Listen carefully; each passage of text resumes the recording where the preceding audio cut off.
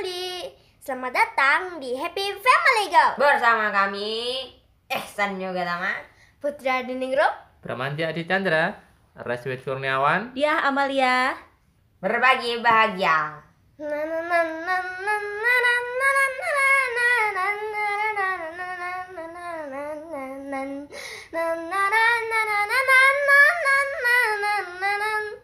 Hai family.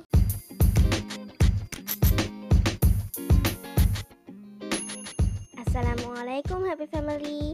Kembali lagi di Happy Family Go Podcast.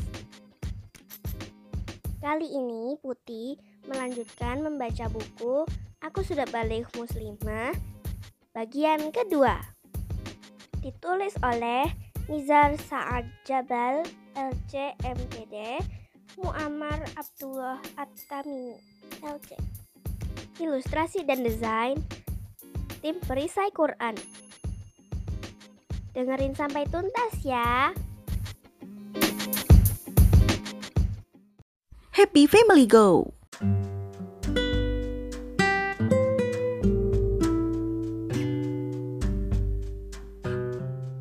Menstruasi, tanda masa balik seorang perempuan. Tanda apa itu, Bu? Tanya Azizah yang cemas dan penasaran. Tanda itu adalah menstruasi. Jawaban Ustazah Balkis membuat anak-anak bertanya-tanya karena kebingungan. Kelas pun kembali ramai. Anak-anak, menstruasi adalah peristiwa keluarnya darah dari seorang perempuan pada waktu tertentu secara normal.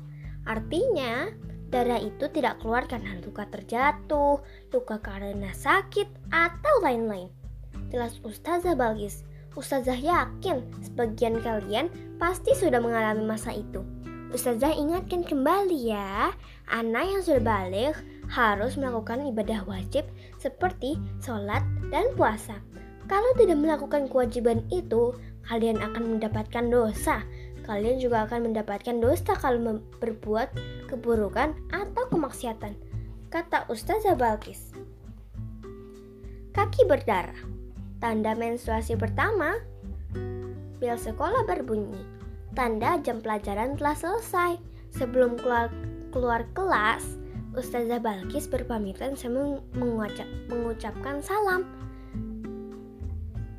Penjelasan Ustazah Balkis tentang pubertas, balik, jerawat, rambut rontok, dan menstruasi membuat Aisyah tidak bisa mengikuti pelajaran sekolah dengan baik.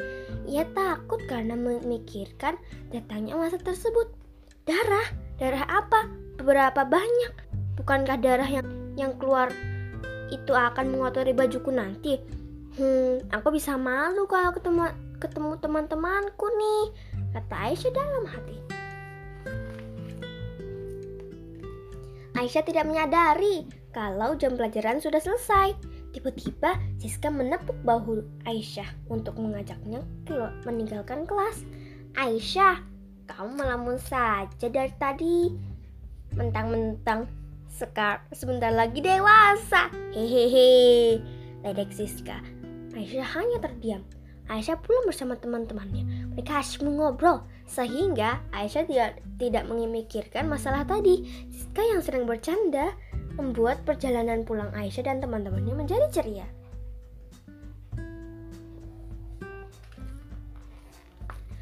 Assalamualaikum. Aisyah mengucapkan salam. Waalaikumsalam, jawab Kak Faizah. Aisyah, simpan tas dan sepatu kamu pada tempatnya ya. Setelah itu ganti baju, berwudu dan langsung sholat. Kalau sudah, langsung makan siang. Makanannya sudah kakak siapkan di meja, pesan Kak Faizah. Ya Allah, panjang banget ngomongnya Kak. Gak ada titik komanya, canda Aisyah. Udah, jangan banyak komentar. Ibu lagi di rumah Bibi Intan, jadi kakak yang mengurus rumah siang ini, kata Kak Faizah. Dengan berat hati, Aisyah mengikuti perintah Kak Faizah. Setelah menyimpan tas dan sepatu, Aisyah segera mengganti seragam sekolahnya dengan baju biasa. Lalu Aisyah pun melaksanakan sholat zuhur. Setelah sholat, Aisyah langsung pergi ke meja makan. Perutnya sudah berbunyi. Dia sangat lapar. Karena terburu-buru, Aisyah tersandung lemari. Aduh, ya Allah, sakit banget, teriak Aisyah sambil memejamkan matanya karena menahan sakit. Kak Faiza segera menghampiri Aisyah yang sedang duduk di dekat pintu kamar sambil memegangi kaki yang sakit. Sewaktu membuka matanya, Aisyah melihat ibu jari kakinya mengeluarkan banyak darah. Aisyah menangis karena kesakitan.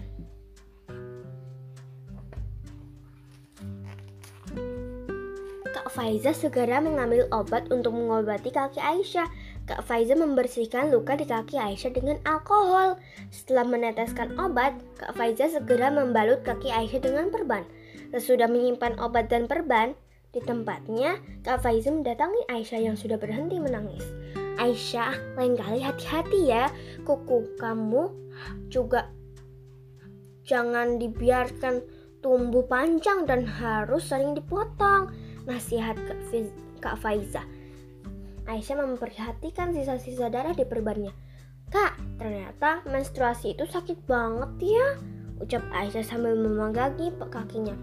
Mendengar ucapan Aisyah, Kak Faiza diam sebentar, lalu tertawa keras sambil memegangi perutnya. Kakak, orang kesakitan kok malah ditertawakan, protes Aisyah sambil cemberut. Siapa bilang kamu lagi mens? Tanya Kak Faiza sambil menahan tawa. Kok mens? Aisyah bilang menstruasi, Kak. Menstruasi, protes Aisyah lagi. Itu loh Kak, kata Ustazah Balkis, menstruasi itu tanda terjadinya perubahan dari masa anak-anak ke masa dewasa bagi anak perempuan. Nah, salah satu tanda itu ya keluarnya darah, Kak. Masa begitu aja Kak nggak tahu sih? Ucap Aisyah seperti guru yang menjelaskan pelajaran.